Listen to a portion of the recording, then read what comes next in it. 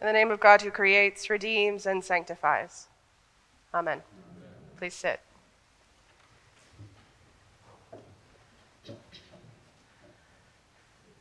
So welcome on this Sunday of our annual meeting. Some of you know that I like to do a little bit of a State of the Union during the sermon on the day of the annual meeting. So it'll be sort of half sermon and half State of the Union. In part because I know some of you will leave. And you still need to have a sense of what's going on around the place. And in part because I think it helps to really draw some lines between what we do here in worship and what we'll do at the annual meeting. Those two conversations go hand in hand. They are not separate. All of these pieces of our story are important, and they all sort of feed off of each other. And so we can't draw this sort of line and say, well, I come to church here, but I don't have to stay for the meeting. Because the information we'll share at the meeting, though it will be more specific from me and from the officers, it's all about the same thing. And it's all about trying to do the work that God gives us to do. In the gospel this morning, Jesus is using his significant power to heal what sounds to be like quite a lot of people. First, it's someone close to one of his disciples, Simon's mother-in-law, who, when she is freed from her fever, rises up to serve. We don't even really get out of the sentence in the Greek, even really the phrase. She's healed and she gets up to serve. They sort of back up against each other. She gets her health back and she immediately finds something to do, a way to serve, a way to give back in gratitude.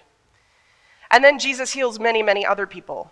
And then he waits almost, sort of until the middle of the night, the early dawn it is in the Greek. It's not quite dawn. It's sort of that moment where you can feel night turning over into the early morning. And he sneaks off by himself, probably because he needs some time to recover and refocus and to pray.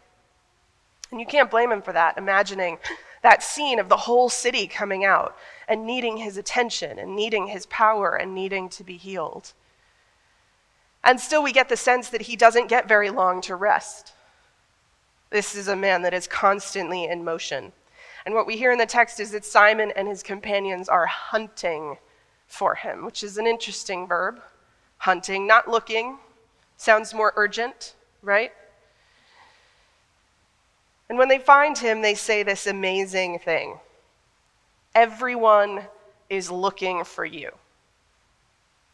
Everyone is looking for you. And there's probably a whole host of implications that we could trace there, and I'm intentionally not going to. I want you just to hang on to those words. Everyone is looking for you. Are they? I'll admit, when I look around, it doesn't seem like it. A lot has been said over the last several years beyond this place about church decline. We were talking about it before the pandemic, about how much the world was changing, about how churches were less and less well attended. There were, before the pandemic, people writing books and coming up with hypotheses and new trends about how we could save the church, about how to make that better, how to move forward, some of the ideas better than others. And then the pandemic happened, and everything changed very suddenly and very dramatically. And what was a small trend in some places became this huge wave that no one could deny anymore. Something that almost every church was experiencing. And what was sort of a slow, nagging problem for some became a full-fledged problem for just about everyone. Now, in a few weeks, we'll pass the 4-year mark since March 12th, 2020, which is the day that I closed this church with a broken heart. And it's safe to say that we and so many other churches are still struggling with the aftermath of that and with the way that the world has changed. There are lots of new currents and lots of new trends, and some of them for sure affect us more than others, but all over the country there are churches facing the same reality that we are. Attendance is down, interest is down, volunteering is down, and people are just a little more edgy. Is that a fair word? Okay. That laughter and agreement tells me that's good. Good. All right, so we're on the same page. there is this sort of nagging kind of negativity, isn't there, in the world? And it's not just in the church, but it feels to me like it's everywhere, that everyone is tired and everyone is frustrated. And there's a little less civility. And God knows if we look beyond the borders of this country, that's even easier to see. It feels like the world is a mess. Now, it's a little harder here in the church in New England than it is in other places. In the South, this wave hasn't hit them quite as hard yet, but it's coming. Every church that I know is facing some kind of recession, struggling to find resources and volunteers and figure out what happens next. So we are not alone. And the truth is that this trend started for you way back in 2014. And when you get your annual meeting book, if you haven't looked through it yet, you can look at the statistics to see that. So my point is, this was already happening.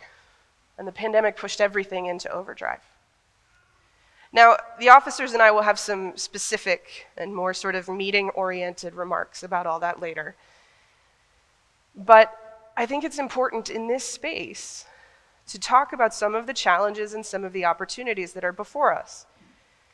So the first thing that I always want to say to you is that what is true about this place and will always be true about this place is the big, wide, beating heart of this community, the heart that welcomes everyone as best that we can, this huge heart that you all have that reaches out and loves and serves people in this place and beyond.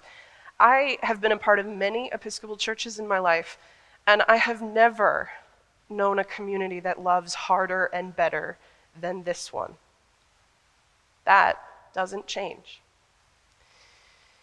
There is also a deepening of faith in this place. The congregation that I came to see 6 years ago when I arrived is very different than the congregation that we have now. There is a greater understanding and a deeper sense of community and commitment. We have new faces and new members who choose to join us on this journey, and that is a wonderful and a beautiful thing, and they bring new ideas and new perspectives, and that, too, is fantastic. We are alive, and we are growing, and we are busy, and we are still having an awful lot of fun. In fact, if you look at our calendar, the staff and I are still running at a pace that you were running at 15 years ago when you had 2 full-time clergy and a whole lot of extra staff. So your staff and your lay leadership are working really, really hard. And there is a lot of good, and a lot of good for us to continue to share. So when the disciples find Jesus and they say to him, "Everyone is looking for you," I want to suggest to you that in reality, that hasn't changed. Everyone is looking for you. It may not seem that way, but it is still the truth. We have neighbors, of course, of other faiths who find the divine in their own way. But I'm willing to hazard a guess that there are still many of our neighbors in our community and our surrounding communities who are looking for something, and they don't quite know what. Looking to fill that sort of hole in their hearts. And maybe wouldn't say that they're looking for Jesus or for a community like this one, but I am willing to bet that their lives would be better if they knew that there was a place where they could be loved and supported and connected. This community, after all, is still the place where we mark the most important moments in life, where we celebrate baptisms and confirmations and weddings, and where we stand next to each other and grieve and commend our loved ones to God at funerals. We are here to comfort and strengthen and love and serve people in every moment of their lives, and we do that really well. In good times and bad times, in triumph and failure. There is nothing and no community that I have ever seen that does it better than we do. And we have the good news that the world needs. We have this story that changes everything. We are part, with our hands and feet, of the mission of God, a mission that builds justice and kindness and mercy and indeed changes the world. And my friends, you agreed with me that the world is a little edgy and a little tired and a little angry. How much could we use that justice and kindness and compassion and mercy and peace? We have the most precious thing in all of creation to share. And the world has changed. So we have to figure out some new ways to do that. The old things won't work. The old models and methods won't work. We need new creative ideas, and we need your help. We can't. I can't do it alone. Because we also have some real challenges. If you have been following along, you know that this isn't the first year of real financial challenge for us. Now, we've ended up at the end of 2023 in a strong position, even stronger than we thought, and Rob will talk about that specifically, but that was because of a lot of hard work and a little luck, and because of the generosity of so many of you who are sitting here in front of me and watching online. And we have to be transparent about the fact that it is getting harder for us to do what we do. So we need to change the way that we think about our resources and change the way that we think about God's mission. And we need to be able to rely on everyone to use what God has given you to bring your unique gifts and talents and to help us be part of God's mission in the next season. It may be that we have to decide to let go of some things that feel core to who we are in order to make room for the new things that God is calling us to do. So 2024 is going to be a year where we ask a lot. What's next? Where is God calling us to go now? Who is God calling us to be, and how is God calling us to rise up and serve? What can God free us from so that we can rise up and serve? Now, in the passage we heard this morning from Isaiah, Isaiah is speaking to a people in exile, a people who are lost, who have been carried off from the life that they know. They literally live somewhere else, and they are looking around at a completely new place that they do not know, and they do not recognize, and they do not feel welcome. It is a completely new world, and they are worried that they are losing themselves. They are worried that they are losing their way of life. They are worried that because their covenant with God is so tied into a particular place and a particular way of living, they are worried they will lose their faith and their relationship with God. They are worried about losing everything and being lost in exile forever. So they're afraid. And can you blame them? Doesn't that sound rather terrifying, to be in a place where you feel trapped and to wonder if you will ever be restored to your home and to the things that make you who you are? And so this text is a part of what Isaiah says to remind them who God is. And I love how it starts. Isaiah wants to remind them that they already know these things. Have you not known? Have you not heard? Has it not been told to you from the beginning? Have you not understood from the foundations of the earth? Meaning you already know this truth in your bones. You already have it. You already know. So remember it. Remember what God has told you. What you have heard over and over and over again, that our God is the Holy One, mighty and strong and powerful, the one who created all things, a God who can help us to run and walk without growing weary and without being faint, a God who is eternal and doesn't change. And so Isaiah is reminding them that even in exile, even as everything around them is changing, even as they are afraid that they might lose themselves, that if they hold on to this God, if they remember to whom they belong, that can never happen. That their identity is bound up in the eternal God who never wavers and who never grows weary and who never faints. And so because God can never be lost, they can never be lost. God always has a plan. God always makes a way.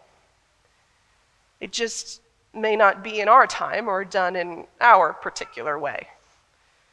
And so we may have to wait and listen and try to understand the glory that God is revealing.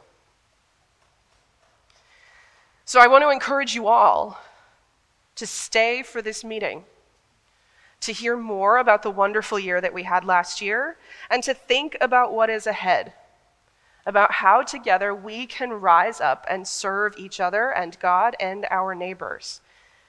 If this place has loved you and supported you and helped form you and your family, if you have been healed by God in this place, if you have come to this table and received God's grace and mercy, then rise up with us and serve.